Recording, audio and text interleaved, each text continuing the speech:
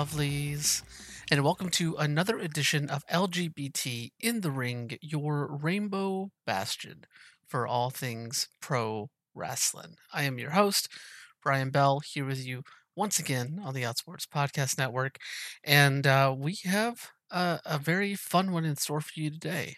Of course, Journo January will roll along here today with our guest Chuy Harris, formerly of the Grit and Glitter podcast, formerly of the Pro Wrestling Torch, and we delve into their experiences at both of those outlets, as well as many other things about their desire to what they want to do in covering pro wrestling going forward, what opportunities they might have on the horizon, who knows?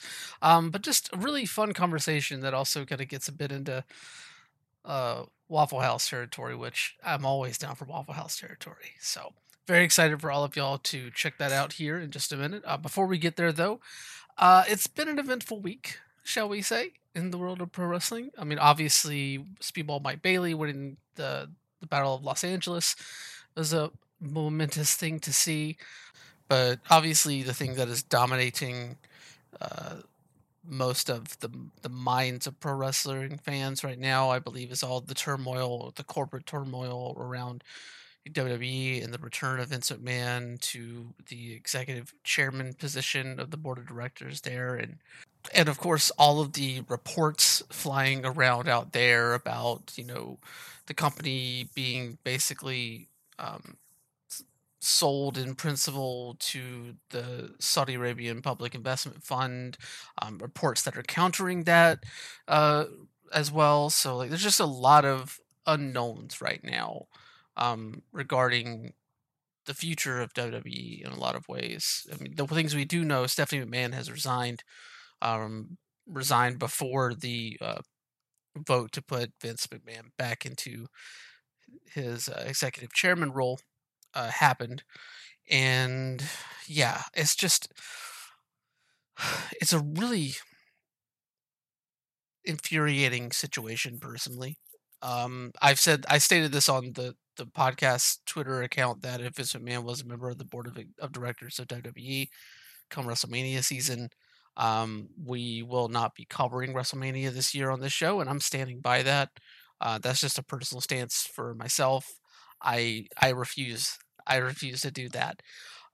In regarding all of the reports around the potential sale to Saudi Arabia, obviously that holds a lot of different um, outcomes and connotations and relationships to this show specifically, but not just this show, but more so the community that this show is meant to uplift and empower.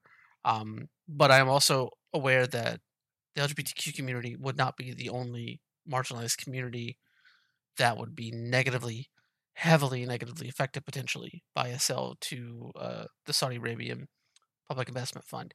I am holding my thoughts until that is known, like, until we have an actual announcement from the company and that sort of thing to really delve into exactly everything that I'm feeling. And trust me, it is hard to hold back those thoughts because there's a lot of them. There are a lot of emotions around that, and I will explore them and share them a bit in due time. But for now, I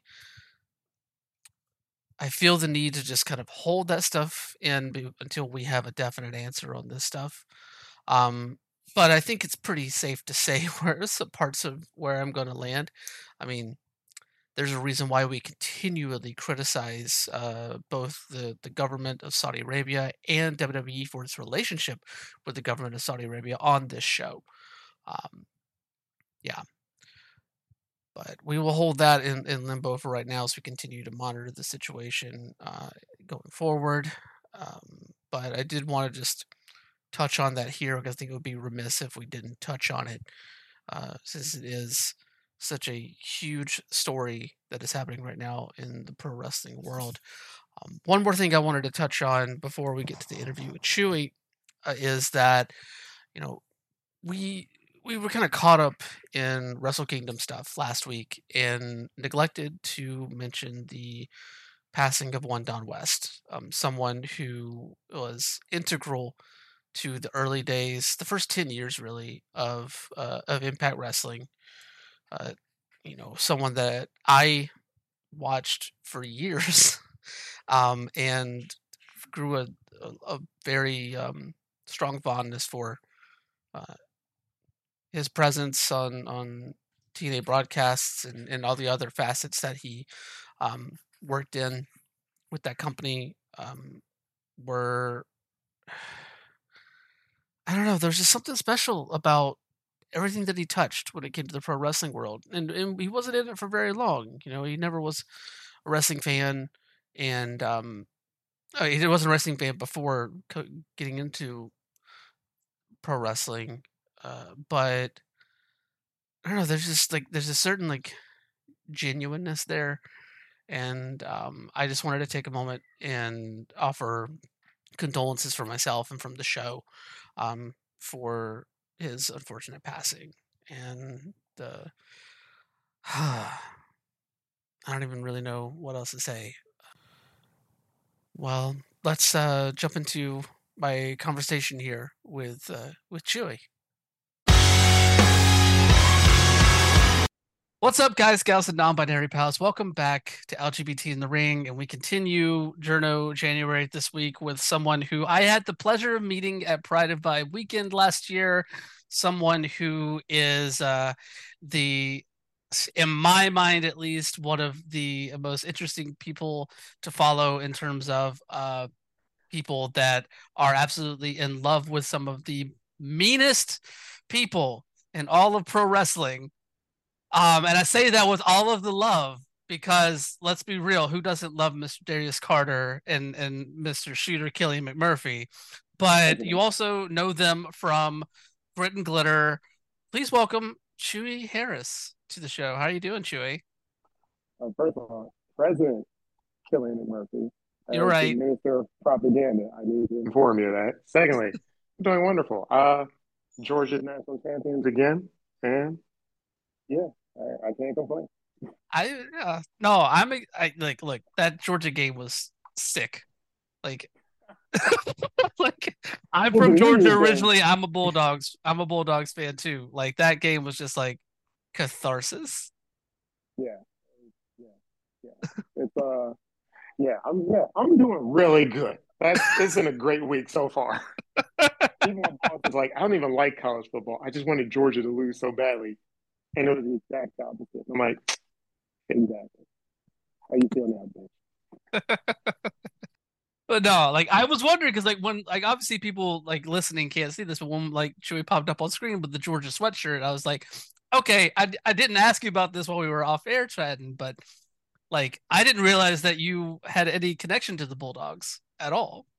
Yeah, well, I mean, because going back, like, it comes from just living in Tallahassee, and I got to Tallahassee uh, mostly rooting for Florida, and then just somewhere in all the time, I'm just like, I kind of hate all these people in Florida and their college teams. Like, they're just all annoying. So then I was like, well, who do Florida people hate? Georgia. All right, well, and I love South Georgia. Like, the best Waffle Houses in the country are in South Georgia. So it's like, that's my favorite restaurant. I love South Georgia. I dated a bulldog, unfortunately. Like, you know, it just clicked. No, I did not realize that you lived in Tallahassee, but I guess I should have made that connection because if I'm not mistaken, and please correct me if I'm wrong, have I seen you talking about going to FAMU at some point? Yeah. Yeah, Yeah, we did. okay. You said where were you from? Like Moultrie or I'm somewhere? from Moultrie, yeah. Yeah. Yeah, that's when I remember telling my friends, like, damn, all this time, we had no idea. We were just like across the state line. Yeah. Like Yeah. my grandparents still my grandma still lives in Tallahassee. God bless Tallahassee. Well, Tallahassee, but not the rest of Florida.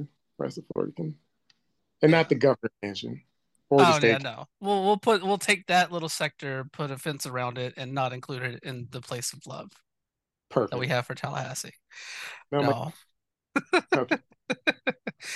No, but that was I think that was another part of kind of getting to know you a little bit that really intrigued me because that reaction that you had, I don't meet many people that know the area where I'm from either. And I think Right. that I don't know, it was just really interesting because no one else would know if I like mentioned like Moultrie, Georgia. They would never like, what the hell is that place? Like that sounds made up. And see, I'm the boring person where I'm like, we done seen all the Walmarts in Tallahassee. Like, why don't we just go to Thomasville for no reason? And it's like, Hmm. well, we think Thomasville. Why don't we go to Bainbridge for no reason? And they seem they just like going to all these little towns for no reason. And I'm just like, well, they got a Waffle House. I want to eat at all of these Waffle Houses to see which one's my Waffle House over here. Hmm. And still the best ones in Cairo. So Oh, Cairo, Georgia. That man, you are hitting all these like sentimental spots for me. Like my parents grew up in Cairo. Like,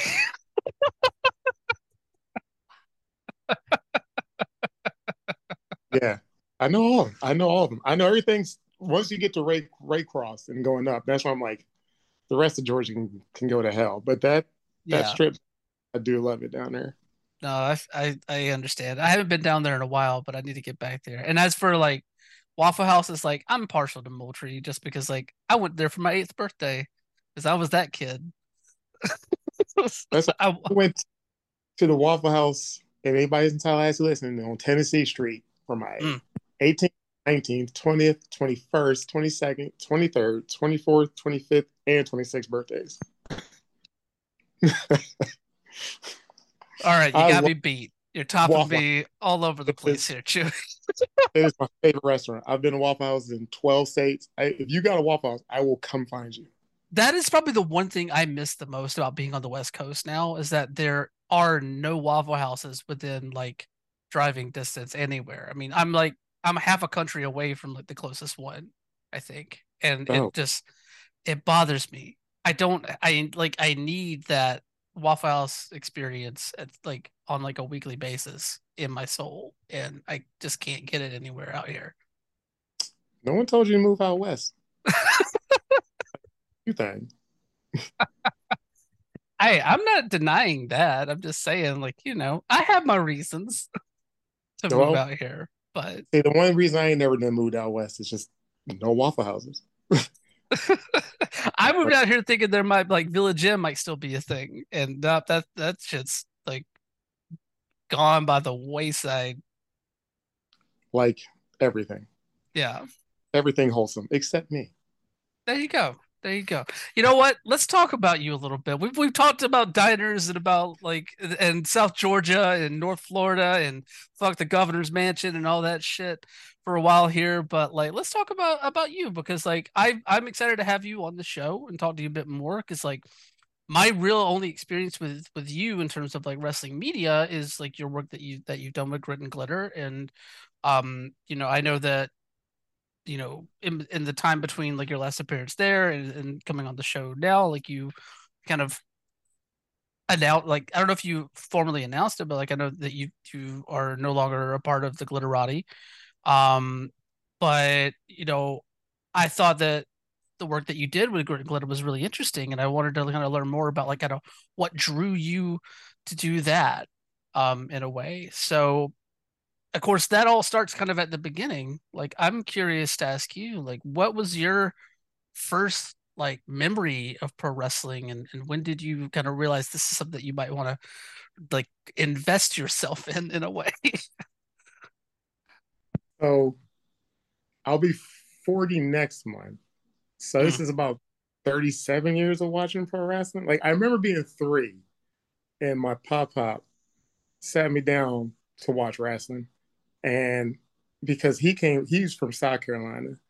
And in Maryland, we still got like Crockett and stuff on random channels. So when he would come up to see us, he would sit down with me and be like, "We root. This is why I root for heels because his favorite wrestler was Arn Anderson. My favorite wrestler to this day is Arn Anderson, and it might just be because he told me we root for Arn Anderson. And I'm like, okay, we root for Arn Anderson.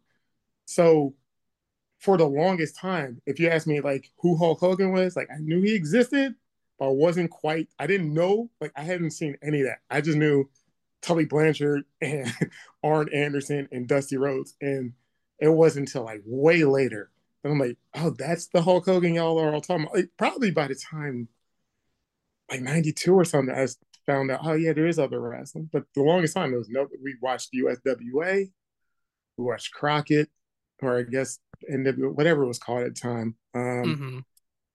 Yeah, so that was just the thing where, an old person trying to do something with a third or next generation, like, hey, I'm going to pass down something to you. And it didn't work with bowling. It didn't work with, I don't know, poker playing or horse racing or boxing, but wrestling was it. And I don't know, it's just, if you can't get in wrestling at three, that seems like the perfect age because you don't know anything. And it's just like, wait, these dudes are really, well, I thought they were really fighting. I thought they were really fighting for a long time. I was probably in high school before I realized, wait, this is fake? Like, wait, what? That they're bleeding for God's sake. You don't just, oh, okay. But yeah, so like Southern wrestling's just always been my preferred style. You know, when WCW was bought out, I was in college and I literally cried that day because I was like, this has been most of my life just watching WCW and it's just gone. And that's probably why I still don't really watch much WWE. I just hold it against them that they took my baby from me. But yeah, like if you want to know me in a nutshell, who I grew up watching wrestling, it was Arn Anderson, it was Jeff Jarrett. Fucking love Jeff Jarrett. It was Lord Steven Regal. Like those were the three people I was like, I need to watch these people. And I even like Triple H in WCW. I have no idea why. I just any aristocratic gimmick, I just fall into it. Like, yeah, okay, because I hate aristocrats. We all do, but in wrestling, it works. So yeah, I Lord Steven Regal and his posse. Oh, I miss WCW. I fucking miss it. And then when I watch it on the network, yeah, okay,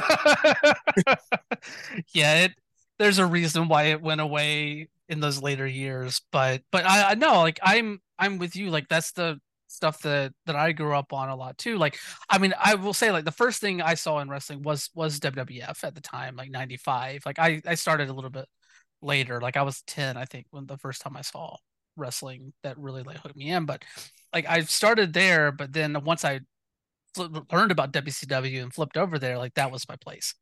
Because right, like you said, it's a different sort of it's a different presentation, it's a different mindset in terms of crafting the presentation as compared to the Northeast down in the South. And um, you know, it's very apt that you bring up Arn Anderson as like somebody that you latched onto because like I can go down the line, including myself, like who point to Arn Anderson as either like their favorite wrestler, one of their favorite wrestlers, or someone who was just like oddly enough this like inspirational figure in a way yeah, for a lot of people. Like I know, like God, I'm gonna keep. I don't care if I date myself. Fine. I like during my like college radio days, like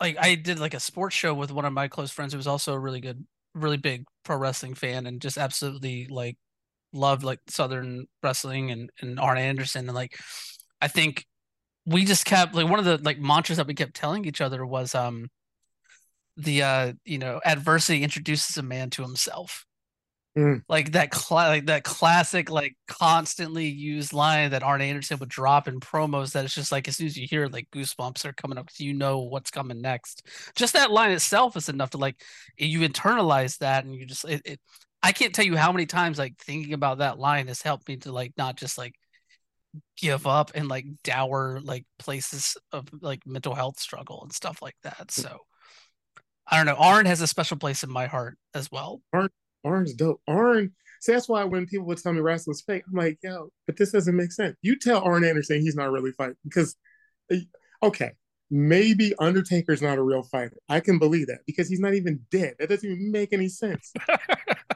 Anderson, well, okay, Arn Anderson is not Arn Anderson. However, that man can fight. Like, I'm not going to challenge Arn Anderson. Shit.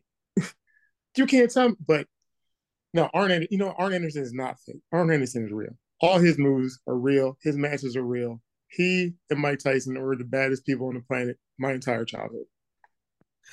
No, I'm right there with you. What was your favorite era of Arn? Like, are we talking like early Horseman era? Are we talking like silver dollar, like fishbowl full of silver dollars, like challenge on WCW Saturday Night era? Like, Okay, if you put anytime Arn is on Saturday night, I'm going to watch it. oh But yeah, he owned that probably show. Dangerous Alliance Arn. It's like, Ooh. ah, yeah, because I was just too young to get 87, 88, 86 Horsemen. But Dangerous Alliance, I'm like 10, 11, and it's perfect for me. And it was just like, this, I didn't understand stables and stuff. I'm like, this looks like a group that's about to have all the belts. And it didn't work out that way. But it seemed like it. And, I was going to say, as far as Arn the inspiration, I feel like that's it because Arn's like career, just a good hand who never needed the title, just never needed it. And if you gave it to him, and what does that make him better? Does it make him worse? Nah, like he's still Arn goddamn Anderson. He's still one of the greats. Where a lot of the people you consider greats, if you take their world titles away, are they still that great? Can't say that about Arn. Yeah. US and TV titles look like just the best belts in the world. To where I thought the US title was the pinnacle of success in pro wrestling. Mm. Yeah, Arn Anderson, I love you. Yeah, I love Arn. I love. Yeah. Mm, God, even when he came back in '97 or so, and he could just cut a promo that inspired you, or you felt things from what he said, and it's like you could tell when a wrestler's just doing a good promo. But Arn didn't do promos. Arn just talked to you, and you're like, "Yo, I want to go to belt." I when I like the reason I like Darius Carter is because I see a different shade of Arn Anderson in him. Like if Arn Anderson ever went to the UK, learned some wrestling, and came back and just was really into himself, I think you get Darius Carter.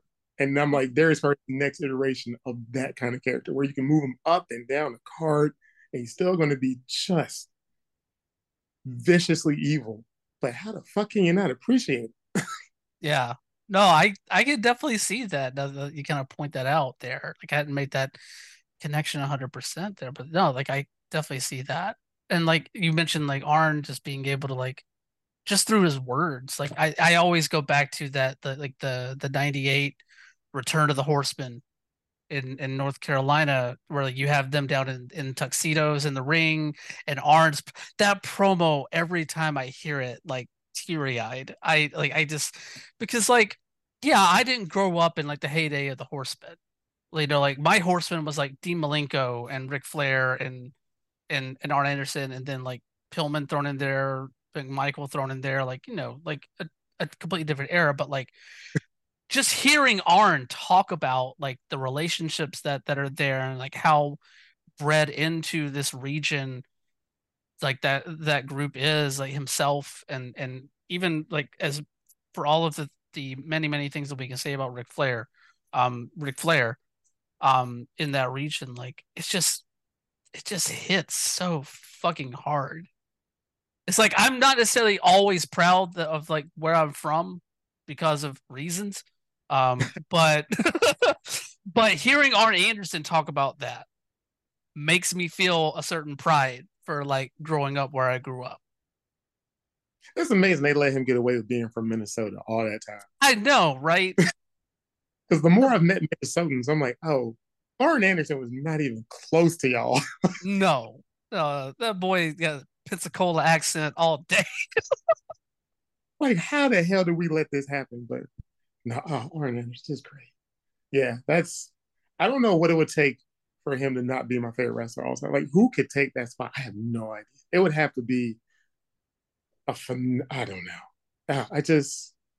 And he's still out there. Like, that's the thing. He's been out there my entire life. Uh, God bless him. Yeah, he's special. And Yeah. George I mean, there are plenty of reasons to be. It'd be a shame. It's okay. Hmm. Yeah. Curious to ask you about like USWA though, because like even though I grew up in the South, I never like I didn't get Memphis TV like where I was at. So like I'm curious to hear like your experiences like kind of growing up on Memphis as well. Only thing it would see. So like wrestling would just come on, like you would flip channels and it would just be a wrestling show on. And you wouldn't know who it was from or who it is, where it's from, or anything. But I remember stopping because I thought Jeff Jarrett was Ric Flair. So I was like, oh, that's Ric Flair. I'll watch this. And then I'm like, that's not Ric Flair. Who the hell is this guy? And I wouldn't catch it weekly, but whenever it would come on, I'm like, oh, that's that Ric Flair lookalike guy. And I didn't know there was a whole crop of Ric Flair lookalikes running around. But Jeff Jarrett, like, I just like the way that name sounded. To this day, I thought that was a fake name because it's like nobody could be named Jeff Jarrett. It just sounds like NASCAR or wrestling, and it just sounds fake regardless. But that the big flowing blonde locks, I guess there's something about being a black child in the black city of Baltimore growing up. Like you feel like, oh, I wish I had big, long, blonde, flowing hair because all these rock bands have it and wrestlers have it and Jeff Jarrett's got it. And you're asking your friends, like, you like Jeff Jarrett? Who the hell is Jeff Jarrett? Do you not watch wrestling? I know Macho Man. Who the hell is Macho Man?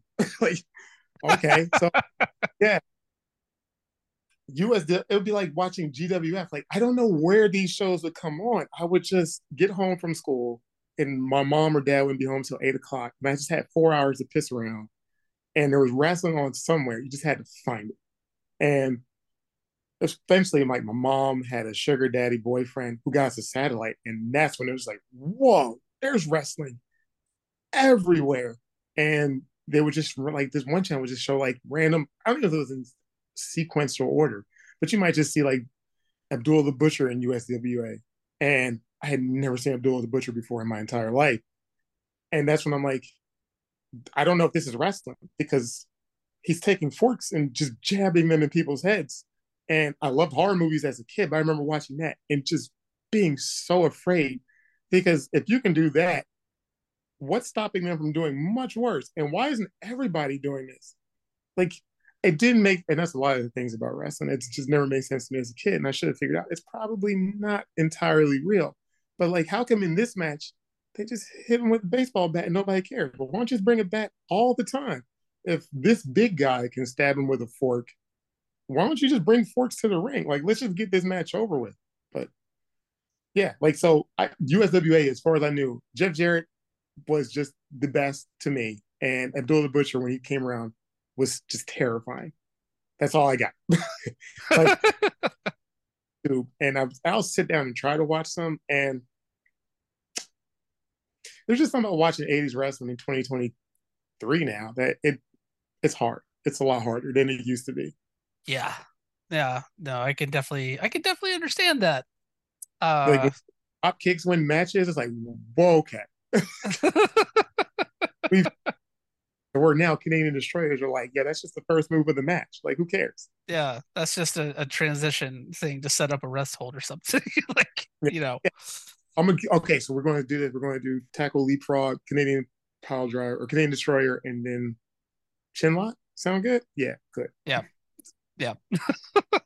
So at what point do you kind of start looking at wrestling being something that you want to get into a little bit deeper? Like, because at what point did you feel like wrestling media might be something that you want to step into? So in college, I had a bunch of friends who backyard wrestled, and I figured, well, if they can do this, they started training under Marty Jannetty, who had a ring in Tallahassee. So I was like, I'm just gonna go with y'all, see if I want to do this. And I ran the ropes twice, hurt like hell. I did a back bump, banged the shit out of my head. And I was like, nope, I'm done. Wrestling is not going to be what I do next. And WrestleLine was a website at the time. And I just sent them an email like, look, I just want to write.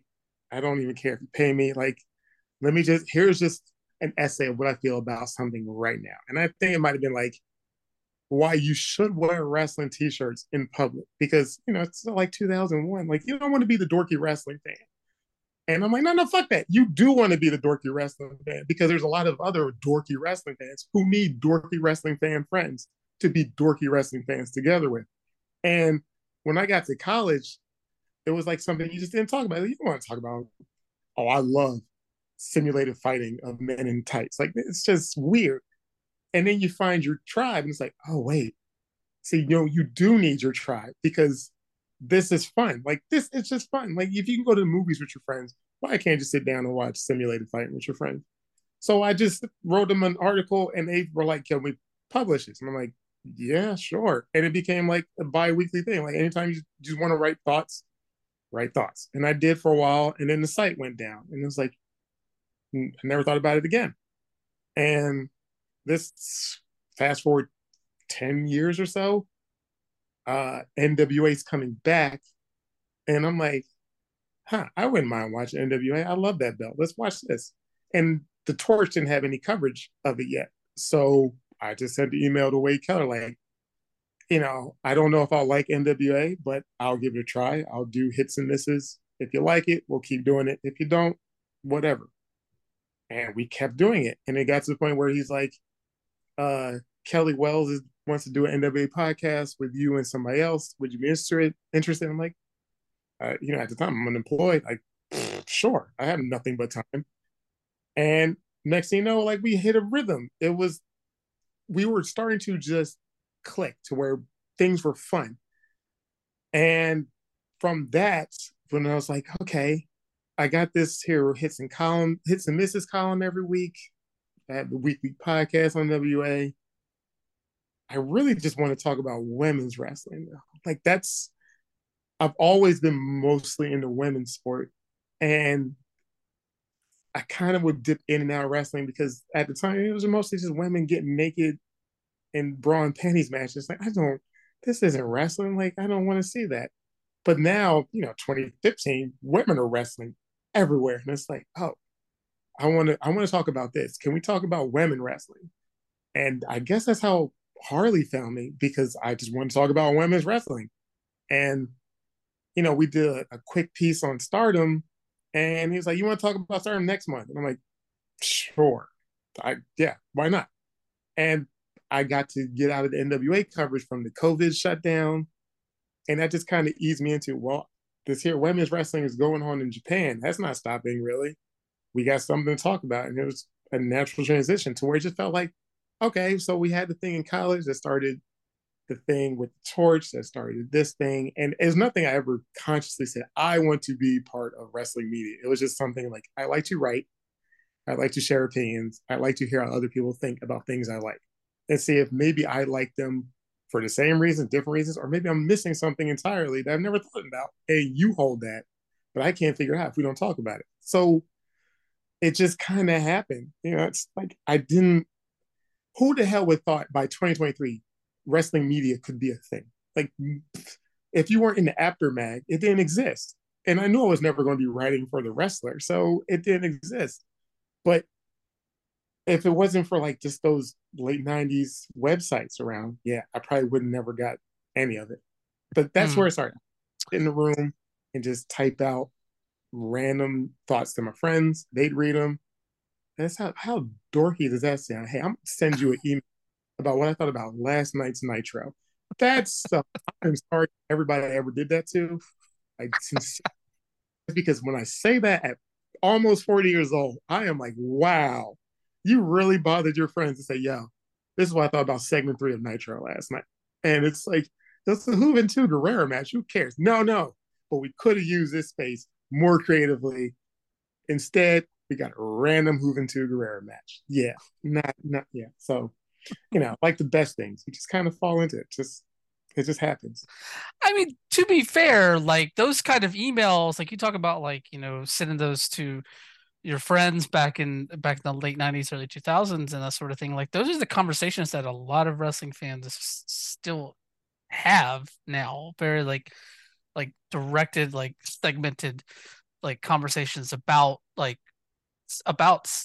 parts of shows and certain pieces of presentations, that sort of thing. Like I feel like if you had people around you that you felt were like similarly passionate about that, like I could totally see why you did that with Yeah, them, because like it's like these are the even if it wasn't over email, if you were like in person with them, like that, I feel like that might be a conversation that you might have with somebody like that. I know I've had conversations like that with people. yeah. So I mean, I talked to them the next day, but I had to write it because I hate talking. I feel when I talk, I think much faster than I speak. So I'm constantly 6 words ahead. I'm like, wait, where was I going with that thought? But when I can write it, it just flows much better. So yeah, I was so. Hey, did you read my email? All right, let me so I can talk to you about it. It's just a dork. Just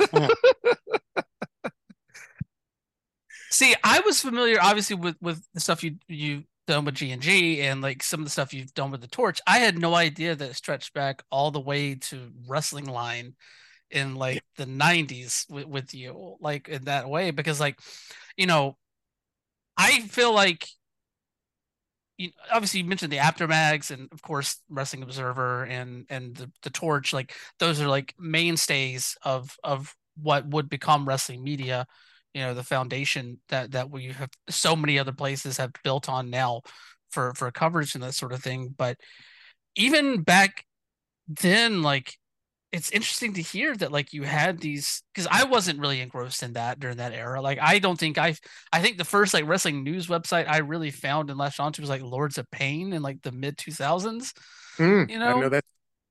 Yeah, exactly. Yeah. So like that was like my interest into like, oh, okay, this is how the internet talks about this stuff and like I'm like, that sort of thing. But to know like that stuff was still like around and accessible in a way for people that wanted to write about this and express that passion. Like that's really interesting to hear.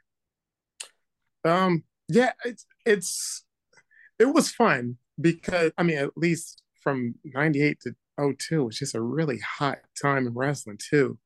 So I think maybe people were just like, hey, we have all these eyeballs. We need something to fill these eyeballs. You have an idea. Fuck it. It could have been the worst columns in the world. Like, I don't even fucking remember. But they had the clicks. They needed these clicks to filter to something.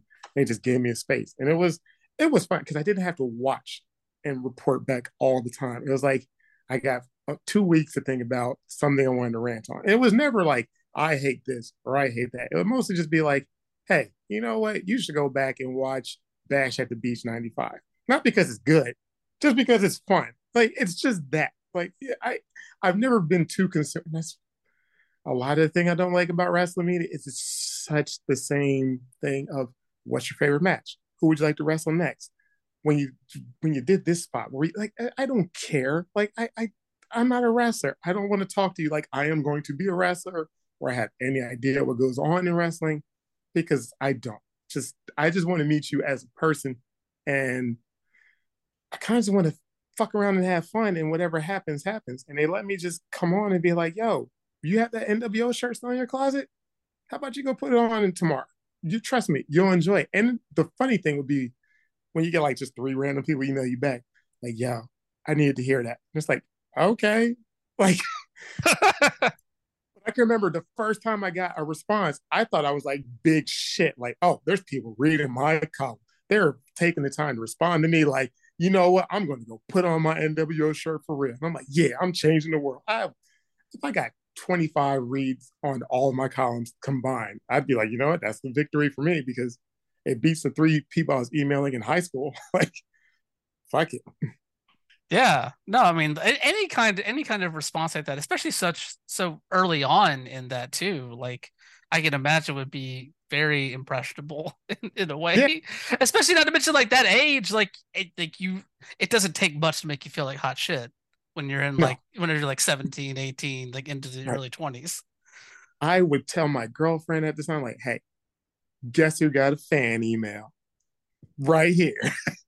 And it's the same person. I never told her it was the same person almost all the time. I'm like, that doesn't matter. You just need to know I got another email. Like, yeah. See, what a dork. Oh my God.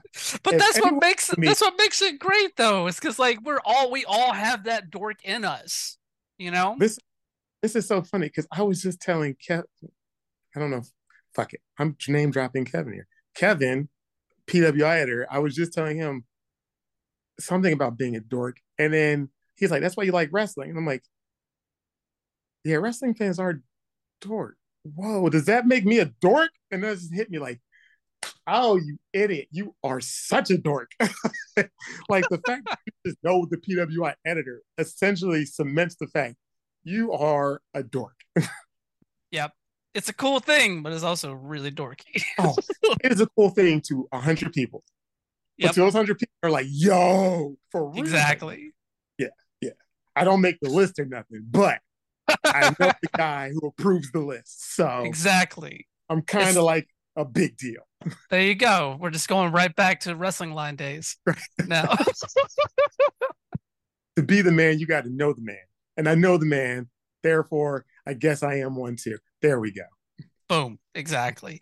Let me ask you about like going to the torch because obviously, like on this show, we talk about the intersection of queerness and pro wrestling. And for the longest time, Wade Keller was really the only voice in pro wrestling media from our community, even though like he didn't necessarily cover pro wrestling in a way like he didn't cover it from like the queer perspective. He covered it very much like a news perspective, like um I think many people would expect him to in the era that he came up in. Right. But whenever you like reached out to him and he brought you on for NWA coverage, like you being a part of this community as well, like did that have any like level of impact with you to know that like you were emailing someone who was kind of a forerunner for us in this sector? I'm going to tell you, I did not know that until last year. Really? I had no, and hold on. I will say this. I look at Wade and I'm like, hmm.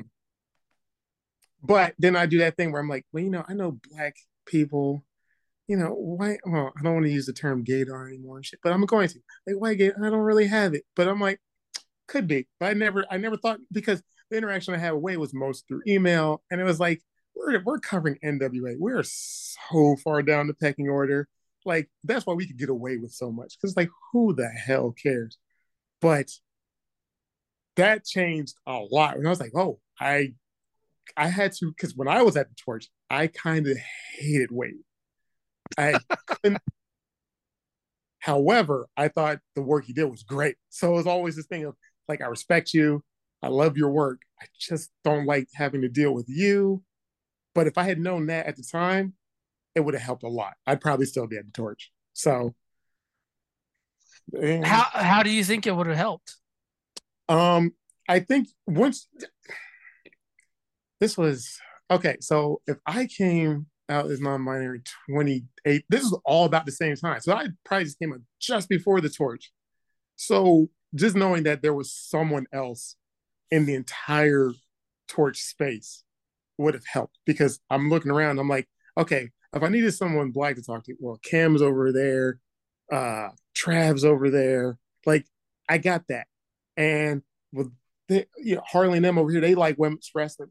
That's cool. But if I just knew like the top guy was on the team, that changes a lot. It just changes a lot. It just changes how you think about everything. It's like, are you willing to stick things out that you don't necessarily agree with a little bit more because at the end of the day, kind of carrying the same banner. You tend to. Like, I know there's plenty of black people I do not like, but I will take their side just because.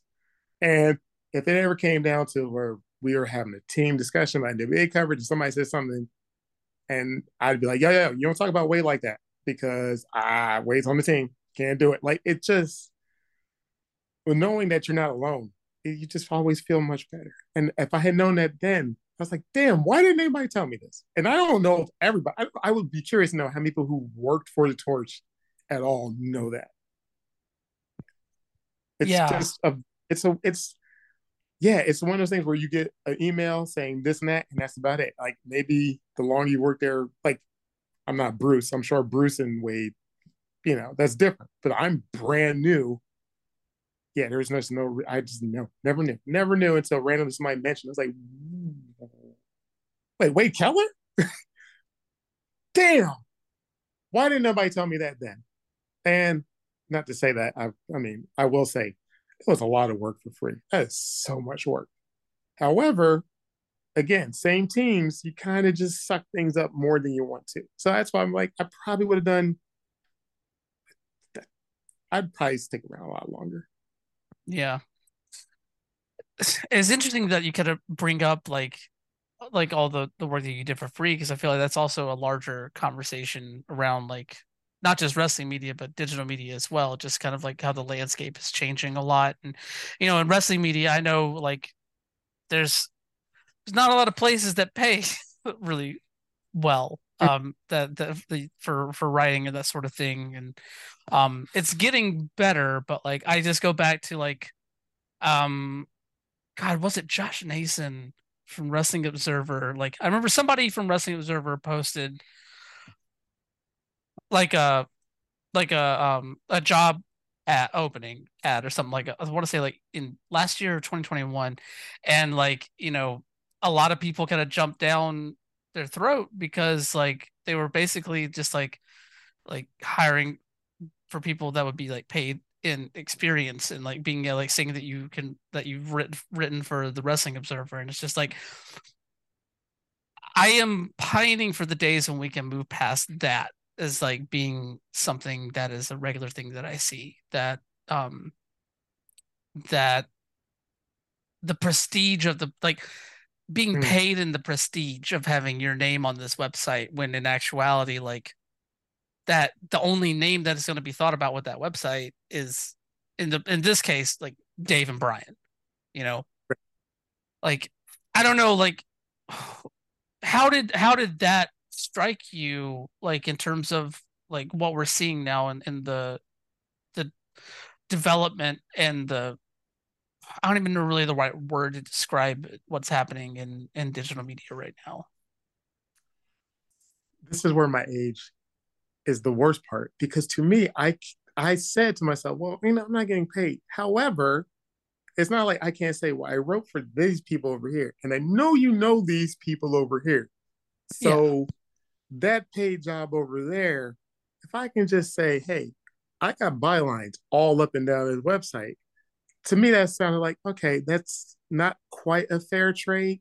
However, it's feasible. And at the time, again, I was unemployed doing nothing. So it's like you got to fill the hours with something.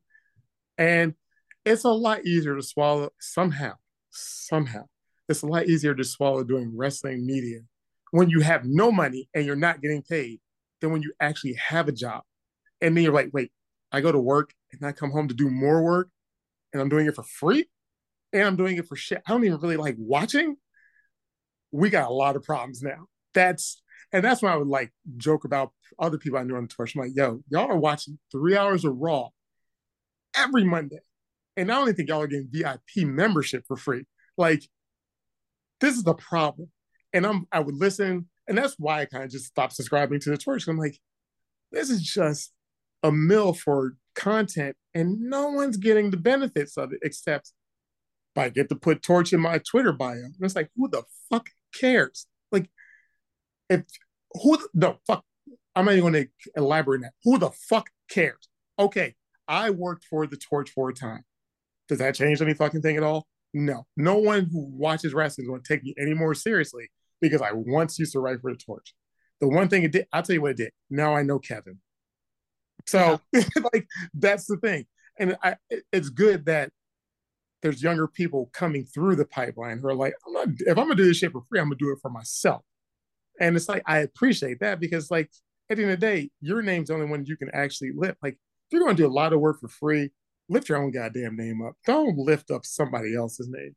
And it took younger people for me to be like, yeah, that work, that attitude I have in my job where I'm like, I might talk to management. We ain't fucking friends. I might know the owners. We might text because the owner's also my direct boss. That's not. I wouldn't bring that motherfucker a donut just because have an extra donut though. Like, but for some reason, with there, I had just blindness because I'm like, but this is how journalism works, right? You just kind of do the grunt shit, and then eventually something just trickle. Like, I don't know what that like was. Bite This going to come back, and WWE is going to be like, "Yo, would you like to host the new segment on Bite This?" And I'm like, "Yes, totally." No, that was never going to fucking happen. And you come to grips with, so why am I really doing this? And thank God for that COVID shutdown because I was looking at NWA and I'm like, I don't like watching this anymore. When you talk about it, it's clear none of us like watching this show anymore. How much longer do I need to go through the motions? And I'm paying for the pay-per-views to like I'm paying for the VIP membership on the website I work for, while also God, buying shows I have to watch to talk about on the website I work for. one good thing COVID did for me. Just sucked me right out of the torch, and I've never looked back.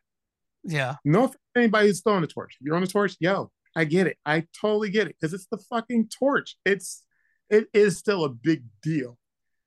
However, there's going to come a time where you have to wake up and be like, yo, do I want to keep doing this for shits and giggles and to say I work for the torch, or is it time to move on? And I feel like Yeah. everybody's just Yeah. No, I mean, and I bring this up because like I've had a similar experience. Like I'm not sitting here like on like some pedestal and like looking down like why aren't you all writing for pay?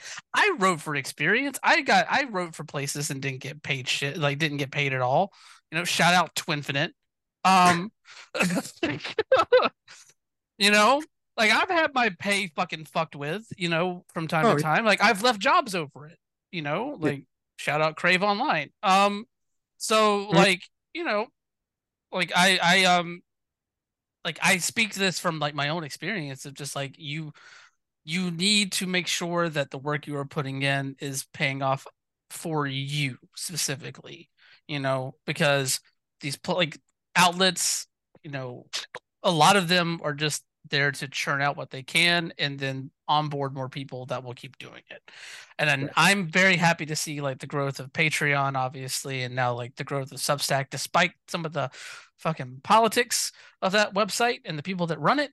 Substack has been a really good thing for a lot of people in the wrestling sphere, and people willing to really bet on themselves and build their own profile in that way, covering things they love to cover.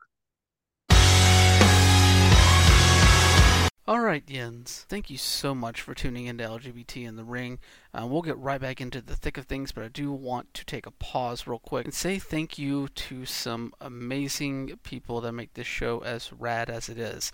Starting off with Daniel Quasar, the Progress Pride flag designed by Daniel Quasar is a product of Progress Initiative. You can find out more at quasar.digital.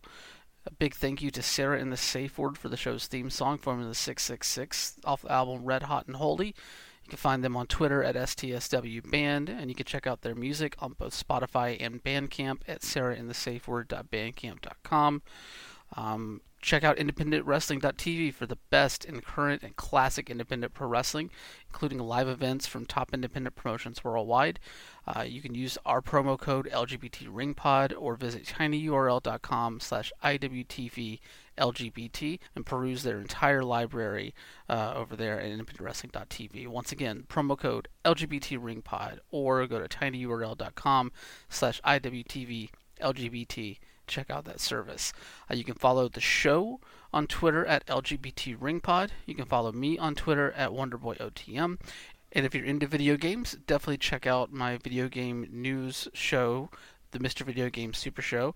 I co-host that with Twitch streamers Slacker Kite and Lady Merowin every Monday at 8 p.m. Eastern, 5 p.m. Pacific over on twitch.tv/DeadSunEntertainment. It's your weekly roundup of gaming news, and it's always a blast. So once again, check that out every Monday, 8 p.m. Eastern, 5 p.m. Pacific over at twitch.tv/DeadSunEntertainment. Sun like the star. We'll be right back with more LGBT in the Ring.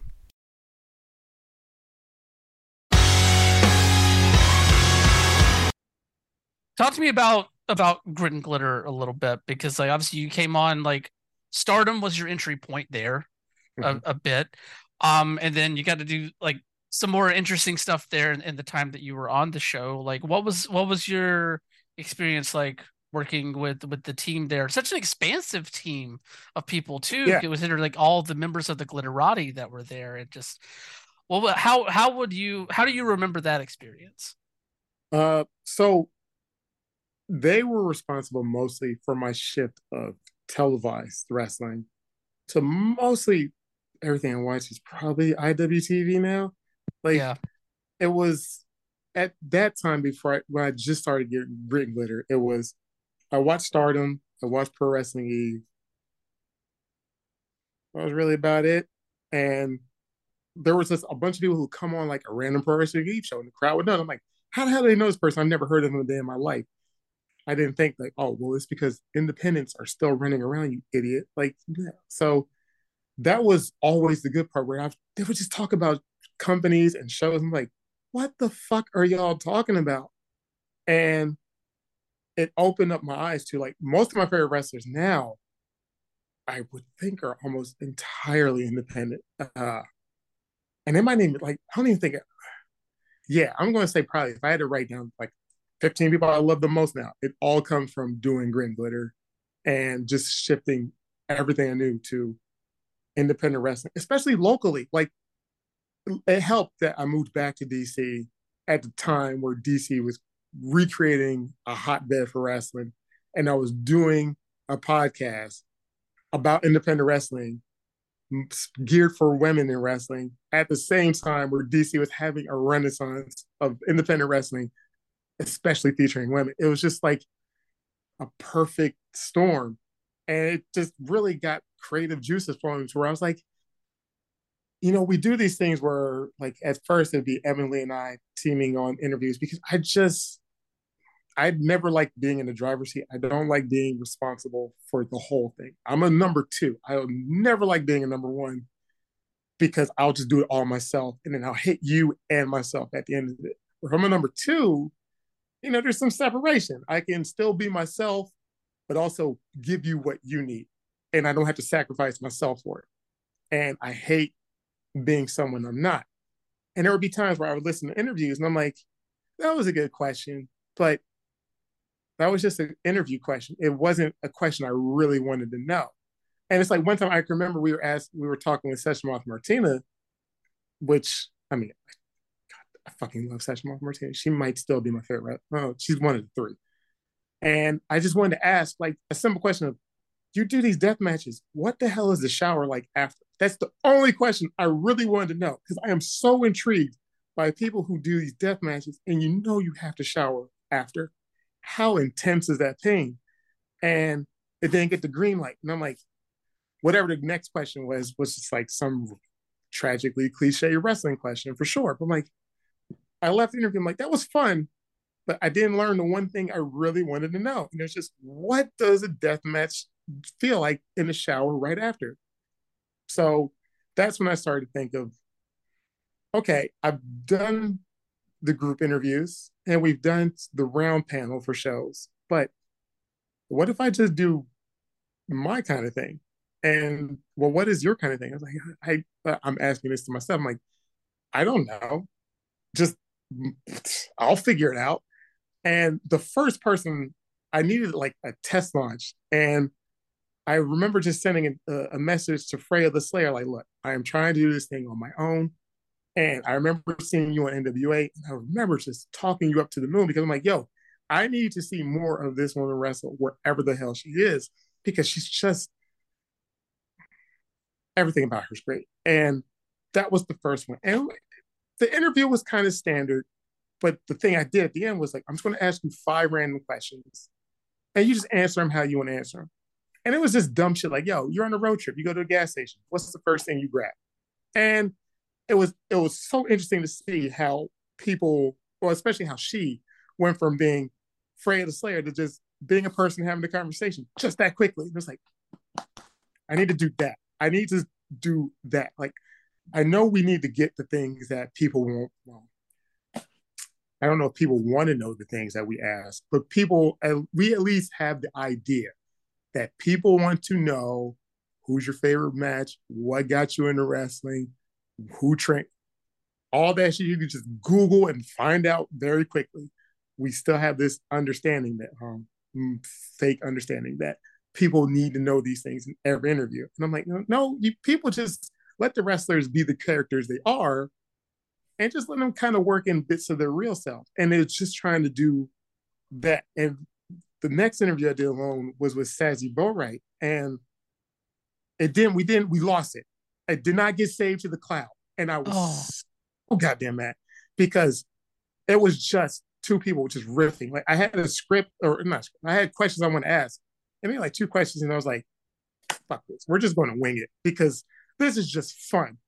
And to this day, like every time I see Sassy, it's just like, we're just going to hang out. Like that's because of that one interview, because it wasn't an interview. I'm like, yo, that's been the most fun I've had doing any podcasting and wrestling so far. It's just not talking about wrestling. How can I do more of not talking about wrestling while kind of talking about wrestling? And it made sense to me because like I listened to a lot of talk radio growing up. I still do. I mean, podcasts, I'm going to qualify as talk radio. But like my favorite sports radio shows were shows that talked about sports without talking about sports. And that's why I was like, how do I do that here? So it just became, we'll tangibly talk about wrestling, but it's mostly just you to get some character work. And I would email all the time, like, look, if you want to shoot on me, fucking shoot on me. I don't care. Like, I just want you to have fun. Like, if you're having fun, trust me, the rest will take care of itself.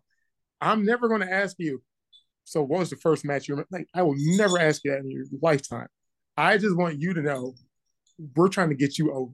That's all this is about. Get this person over. And if I can get you that much more over, and for people listening, it's space between your thumb and finger. That thing, the thing we all do.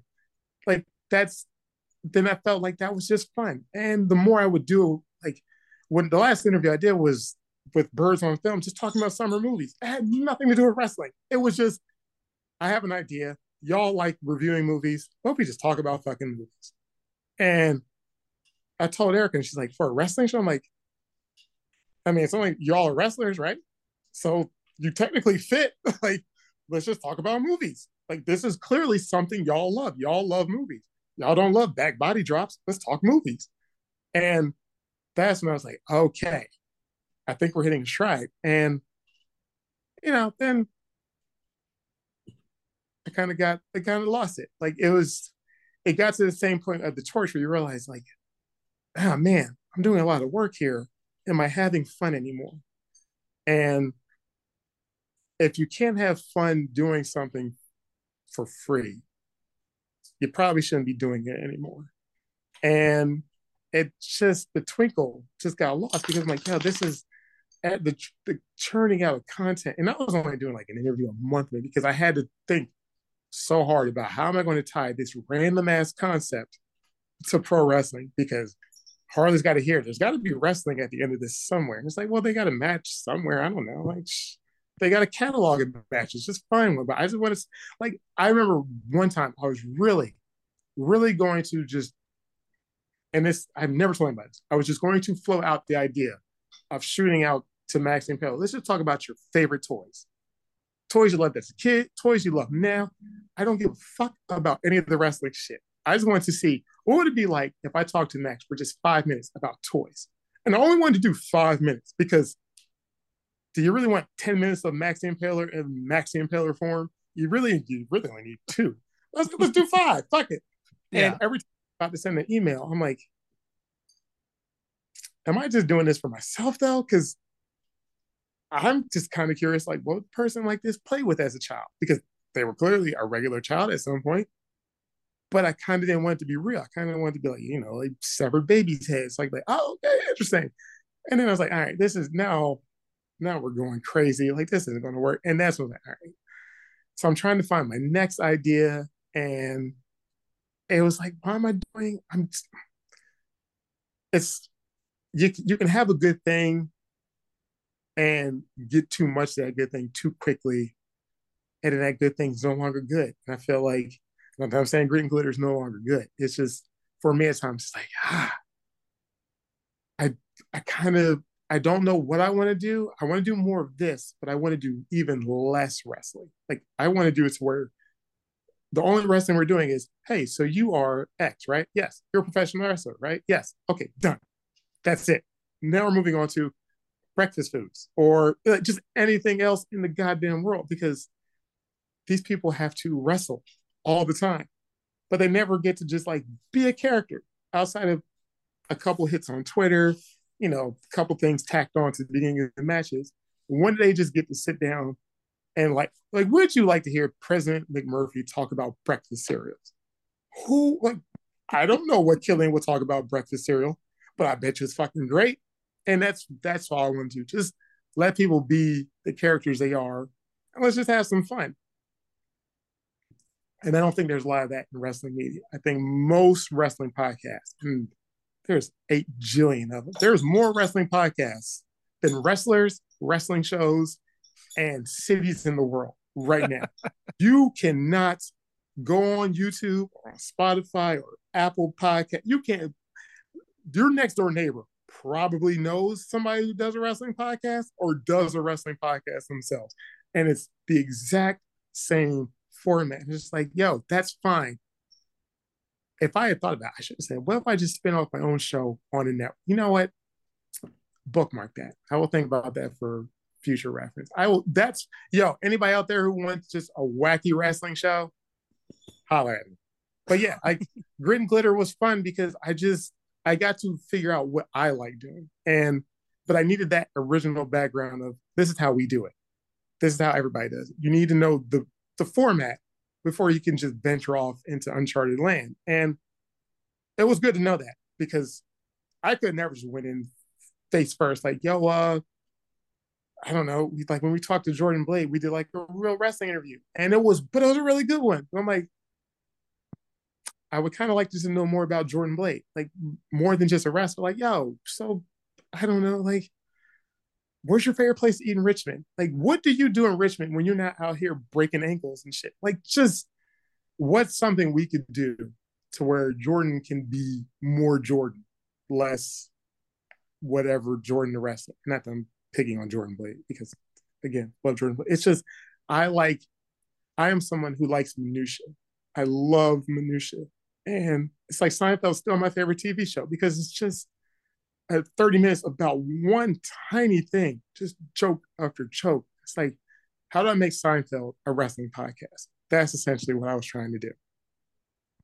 No, I mean, there's a lot there that I think a lot of that people can glean from that too. And honestly, like it's very similar to my experience as well. Like, like yeah, we're coming up on like 200 episodes of the show, but like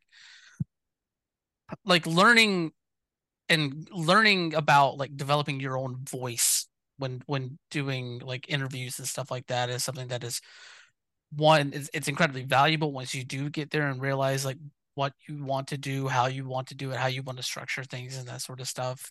But it can also be very daunting because there's it almost feels like there's a rule set at the very beginning that you have Mhm. to learn and follow in a way. And I think that's where a lot of people might get stuck. And this isn't to criticize anyone in particular or anything like that at all. Being like we all do our own thing and that sort of thing. But like in crafting like the way that I do interviews on this show, like I feel like yes, you want to hit the wrestling stuff. Yes, you want to hit like these like key things about this person, but there's also a lot of value in letting them show the all dimensions of themselves and not Yeah. just the wrestler there. Like some of my favorite conversations with people have been like, I think Killian and I talked about Sonic the Hedgehog for like 20 minutes on this show at one point, which was really cool. That's Like when we I was the have first time.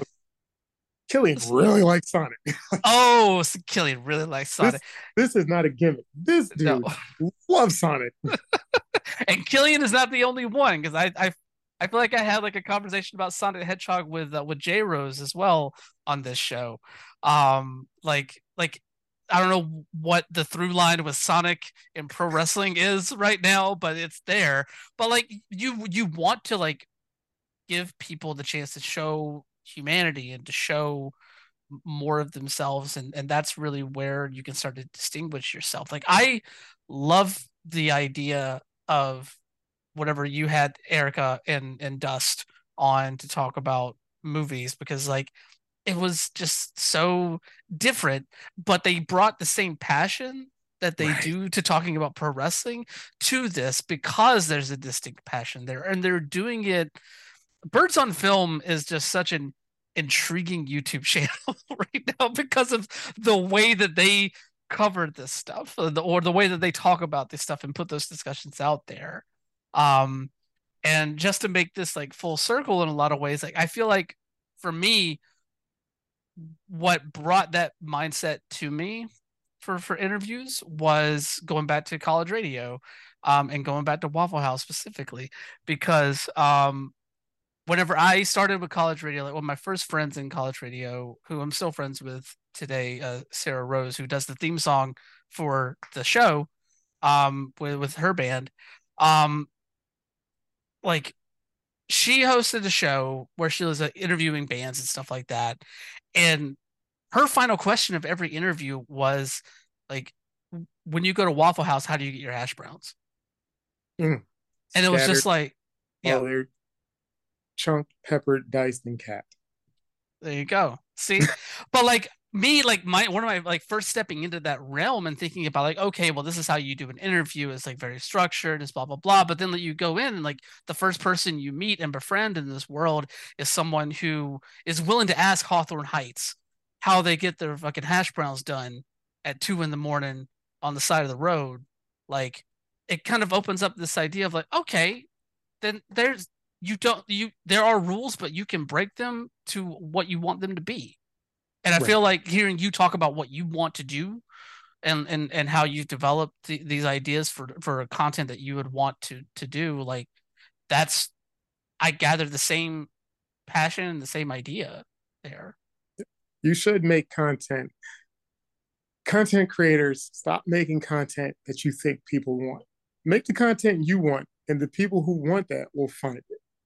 Like, that's just the nuts. There's a jillion podcasts in the world, and I feel like I think I read like something like 95% are begging just to get to 1,000 people. And it's like 1,000 sounds like nothing. 1,000 is a lot of people. Yeah. Like, you don't know 1,000 people. So the fact that to get 300 people listening to your random thoughts, whatever, it's like there are 300 people out here who want to hear me talk about bullshit. We'll find you. Like, I know I listen to podcasts where I'm like, I feel like I must be the only person who knows this podcast exists, because who the hell else would care about this random fuck it, I can't even think of one now. But still, you all know you have a podcast. You're like, yo, this is not the podcast you'll find ever on the top 100, 200, 300 chart. It will be maybe top podcast played on a Thursday between the hour of 1 p.m. and 2 p.m. only on Thursdays in DC at your house. And it's like, okay, cool. But I felt like, especially with Erica and Dust, like I felt they were the first persons. And really, if I think about it entirely, I my podcasting idea came from what I saw coming out of DC wrestling, where, you know, I would watch Eel wrestle with Jordan, and I'd watch Eel wrestling at Flying V, and I'd watch Eel wrestling wrestle at Beyond, and it was never the same Eel, but it was always the same Eel. And it's like, okay, and I could see Erica just be a clown and then still kick your ass and then go back to being a clown. And Dust, I don't think as of right now, between Dust and Killian, I don't know if there's any two more creative people, and Billy. Sorry, Billy. Fair. But still, for the wacky, just offbeat shit. Like Dust and Killian, like the second I saw them, I was like, oh, I get this. Like I can't explain to you what this is, but I totally get it. And it's just like, I mean, of course, this is all the same group of people. And I'm like, well, why do they all have this thing that I get? I want to do that thing. And yeah, so I guess I just got a lot of inspiration, especially Erica. I've never told Erica that, but Erica and Dust especially, like, I'm like, yo, they just do things because they just want to do it. And it's like, yeah, that's kind of how it should be. You do things because you want to do them. And if somebody likes it, great. If nobody likes it, do you still like doing it? Then keep doing it. Yeah. I mean, that's really at the heart of this. If you don't like what you're doing, then how can you continue to like muster up the passion and the drive to keep doing it? You really have to think about yourself as well as, to some extent an audience there, but like it really comes to, it starts and ends with the person that is putting the work into it, and Yeah, whether you feel like you are accomplishing something for yourself or fulfilling yourself in that way. yeah. So it's interesting to like you bring that up, like how all these people around the DC wrestling scene now are like, because are like being like this inspiration for you, and because DC, and I'm not gonna like sit here and say that like I'm some kind of like historian or anything, but like DC was dead for Oh, a long time when it came to pro wrestling. yeah, And like that first Butch versus Score show, like really, like it really reinvigorated stuff. But now, like you're seeing, like you said, Flying V, um the stuff that Pro Wrestling 5 is doing down there, even like companies like EWA running up in the Baltimore area. yeah, Like, like it feels like the scene is starting to come back a bit with a completely different energy because of the people that brought it back. And it's right, very telling that that different energy is coming at the same time that you have the people that are bringing that scene back being a majority queer and majority people of color. And you get to see, like, okay, well, if we put different power structures in place or put different people to feel empowered to do what they want to do, you are going to get something that feels different because of what we've historically seen in pro wrestling. right, right. Yeah, like I can remember so when I went to my first Flying V show, like I didn't know anything about it. I just knew it was wrestling just outside DC. I was like, I can hop on a train and go 3 stops to go see that. Sure, why not? And I'm like, these are all the people I love. Oh, okay. And I'm like, wait, why is this show so good, but it doesn't feel like like I don't know if this is a stage play so much because it's not, but it has like stage play elements, but it's still wrestling. But I don't know what this is. But why didn't I have this in DC when I was growing up? Like, where was this? Like, we got Starcade in DC, and we had Great American Bash in Baltimore. That was like you bookmarked. You knew Great American Bash at the Baltimore Arena. You knew Starcade was at MCI Center, and then WCW went away, and it was like, well, guess what? You might get a Raw every year, and that's about it. As far as like, I mean, Maryland Championship Wrestling was still running shows, but Yeah, Scott, how can I forget about don't drive. MCW? Yeah, like if you don't drive, I'm not going all the way up to Joppa, Maryland from DC. So it's like, okay, outside of MCW, like who else is running this territory or this region or whatever? And I didn't even know most of these people were at like from the area. It was just like I like you and I like you and they're like, oh wait, y'all all from the same. Wait, y'all are from my neck of the woods. But wait, y'all are all like funny too. Well, shit, this is like the wrestling I've been waiting for in my adulthood. Like I've had my childhood wrestling.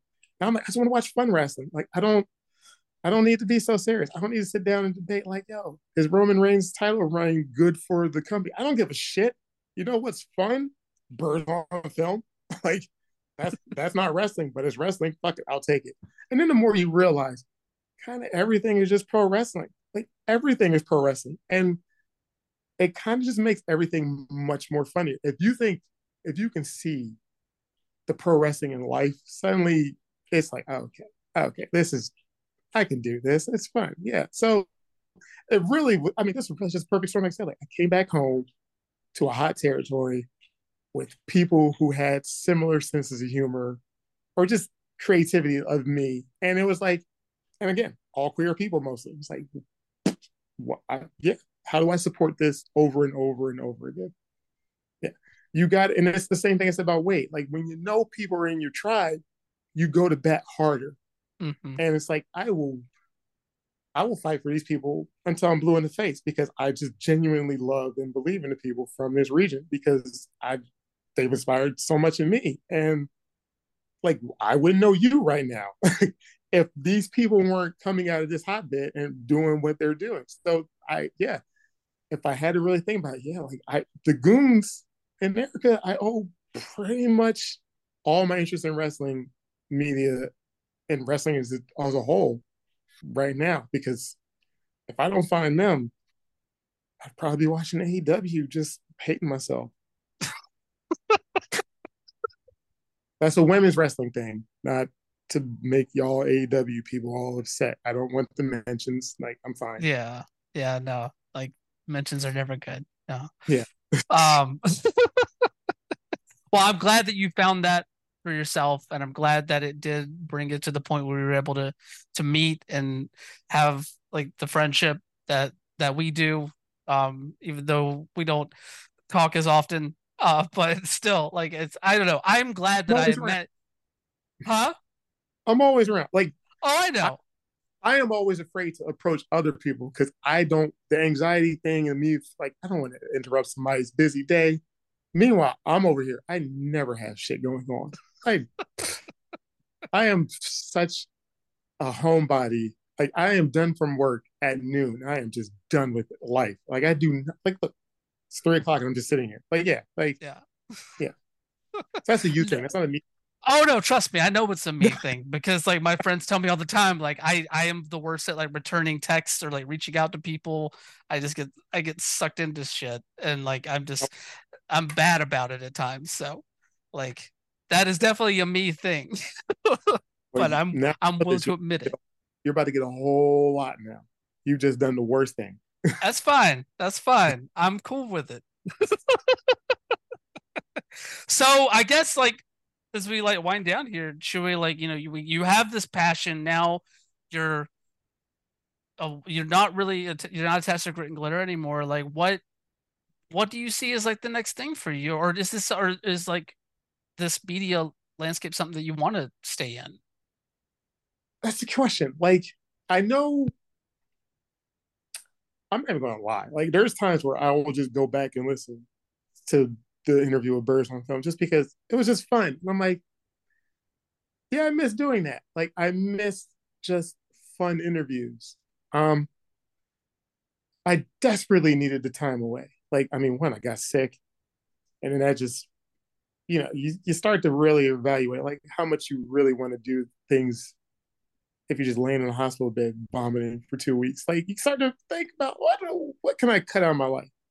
And now it's like, okay, we're getting into a new year now. I'm getting antsy. It's like, what's next? It's like I would like to say sometimes I think about just doing like a monthly podcast. And I'm like, but I don't want to, as much as I just said earlier, create content for yourself. Don't do it for somebody else. I also said I'm not a number one. I'm a number two. Like I am not about to sit up here and create my own podcast. Like I'm never going to do that. But there's still that room in the market, as saturated as it is, for just offbeat conversations. And I think my brand of minutia loving and anxious brain energy just coalesces into strange art somehow that just gets something out of people. I can't explain it. I don't know. I would love to keep doing that, but I also still kind of want to write stuff. Like I don't want to. What's the stuff? Like I don't want to ever write about a wrestling show ever again. Like I to the point where that was another thing. I hated going to wrestling shows knowing I was probably going to talk about it. Like then you don't get to just experience a wrestling show. And it's like, well, if I can't be a fan anymore, what is this all for? But if I do my wacky shit, well, that's not wrestling anyway. So who cares? So it's trying to figure out, well, okay, where do I want to do this at? That's one. And then the second thing is, well, if I wanted to write about wrestling, what the hell do I want to write? And sometimes it's more like sometimes when I read PWI, I just read like 12 random questions. And I'm like, yeah, that's kind of all I really just, that's just my life. Like, I am the person who texts people, what's your favorite state shape? And no one's ever has an answer. And I'm like, how do y'all not think of questions like these? Because these are all the things to think about. If there's a favorite to be had in any category, I probably have a favorite because how could you not? Like, I have a favorite eye of the stove, I have a favorite outlet in the house. I don't see. So yeah, like I would text my friend, hey, what's your favorite body of water? They're like, it's like 7 in the morning. I'm like, did you not have a favorite body of water yesterday? Like you've never thought about it once?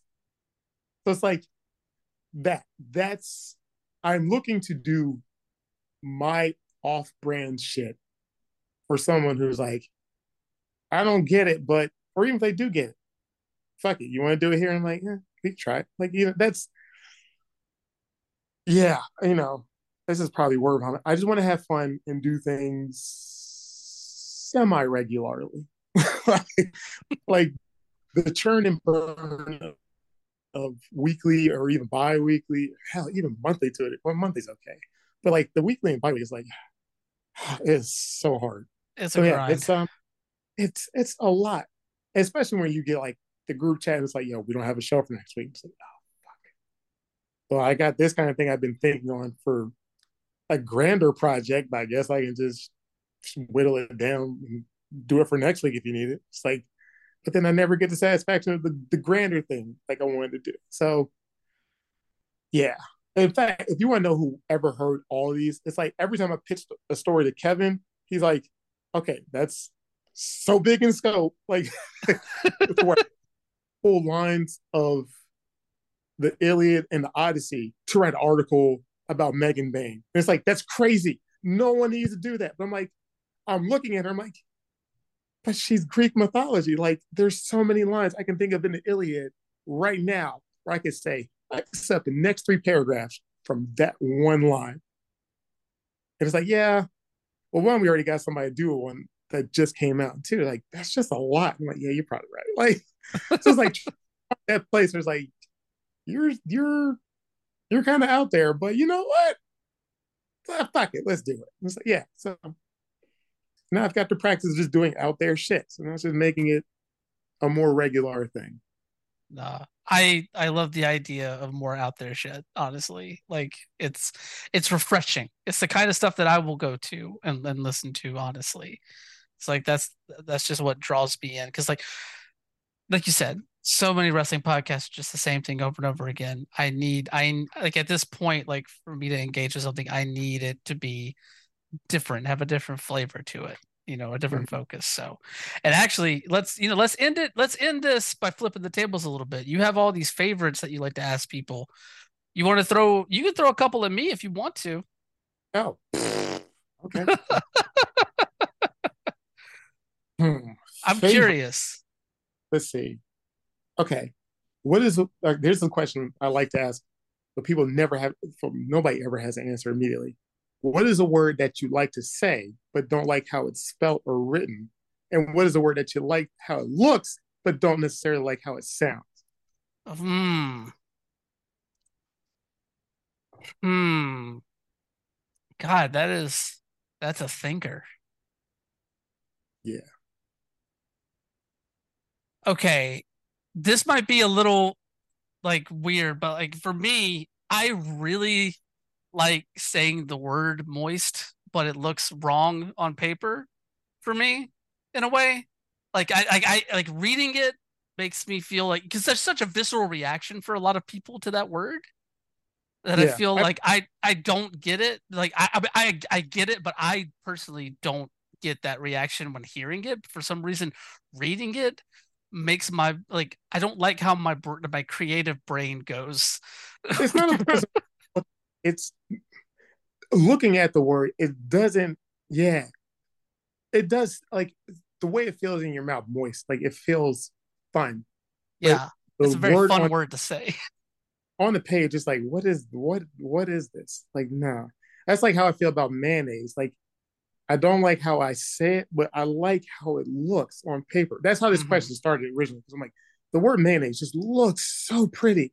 Yeah. But then the actual thing that is kind of gross. The way you say it's kind of gross. What it actually is kind of gross. But as a word on paper, it is beautiful. Yes. God, and what was the? Can you say the second half of that again for me? So it's a word you like to say but don't like the look of, and a word you like the look of don't necessarily like how it sounds. Okay. Ah, you would think I would have one on the go, just considering how many words I write. No, I would never, because no one ever just has immediately answered these questions. No one ever like, oh, I've been waiting for somebody to ask me this random bullshit.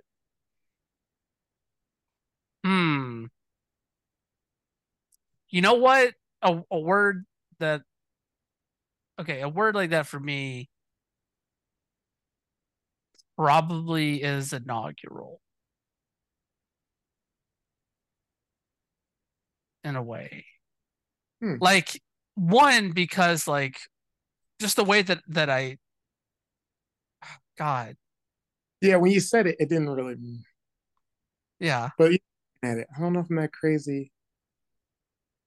But this is your answer. It's not my answer. Exactly. Like I think it's just because it's a word that I use so much that Mhm. like now like it still has the power that it does because I like was about to say very heavy word. it's a very very heavy word. It is, and I do like it to an extent, but I will say this: I will be glad whenever I don't have to use it as much in what I cover for pro Gotcha. wrestling.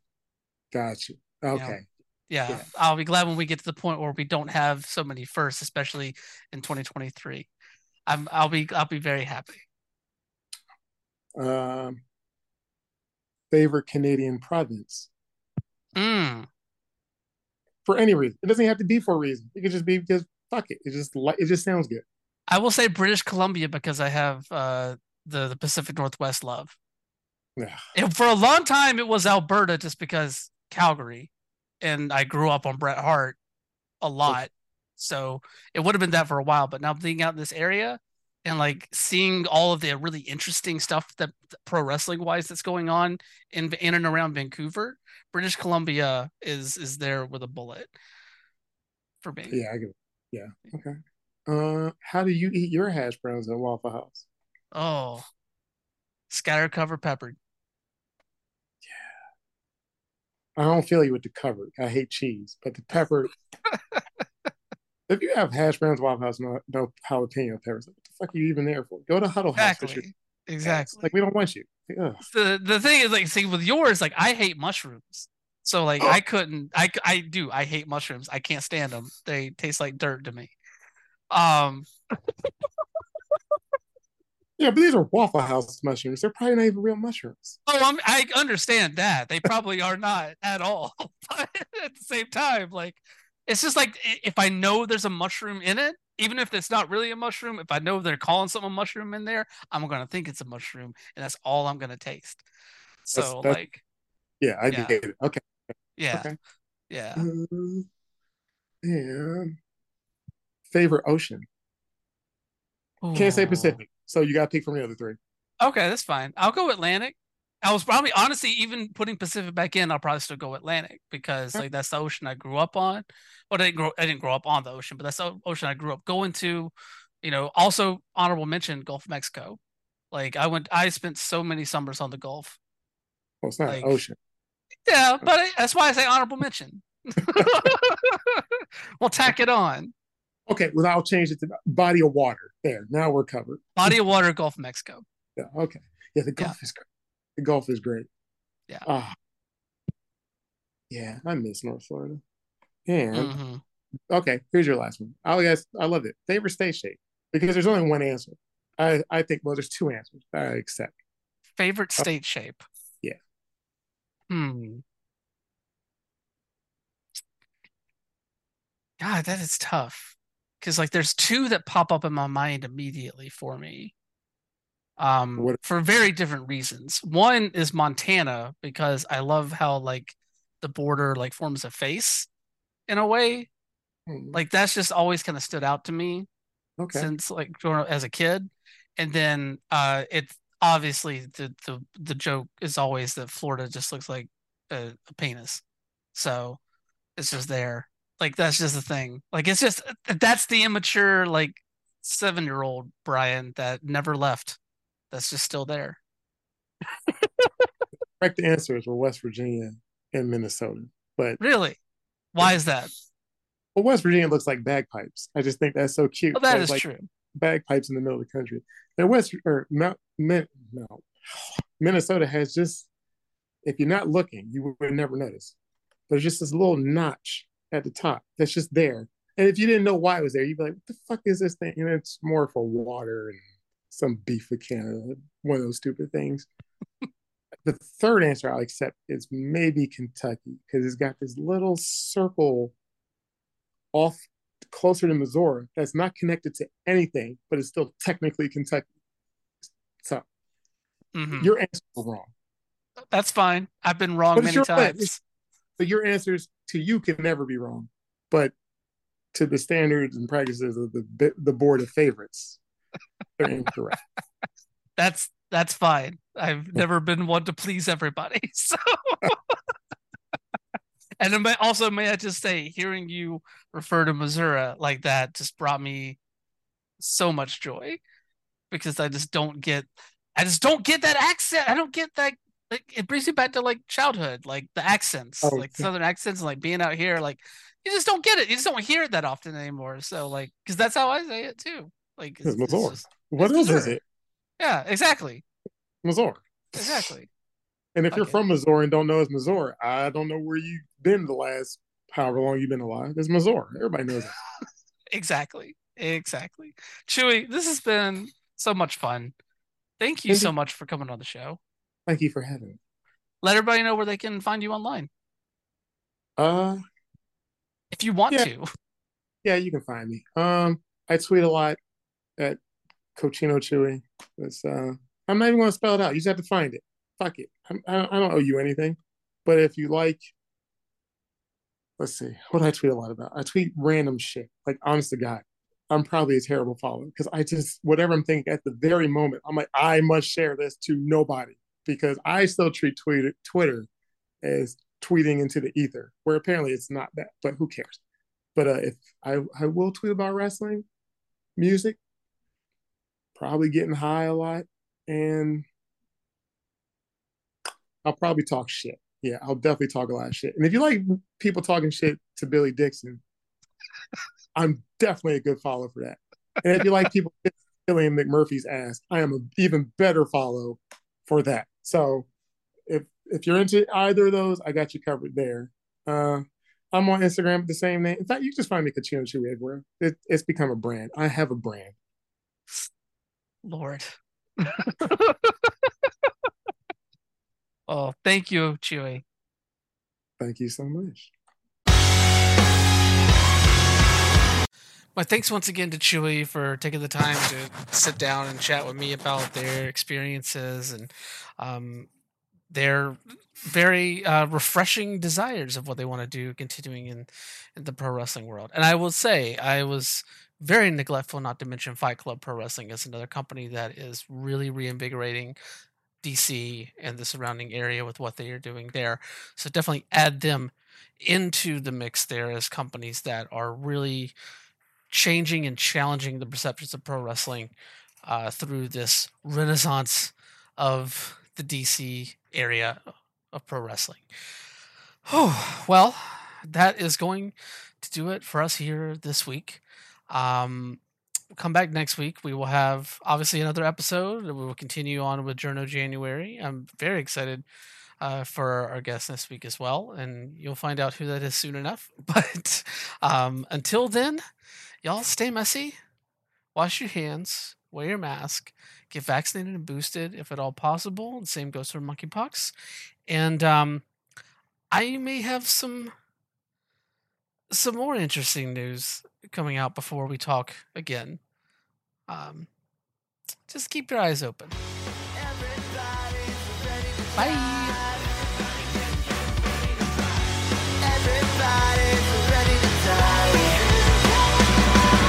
They didn't see it coming from the top of the bridge. She made a deal with the demon so a lover could live.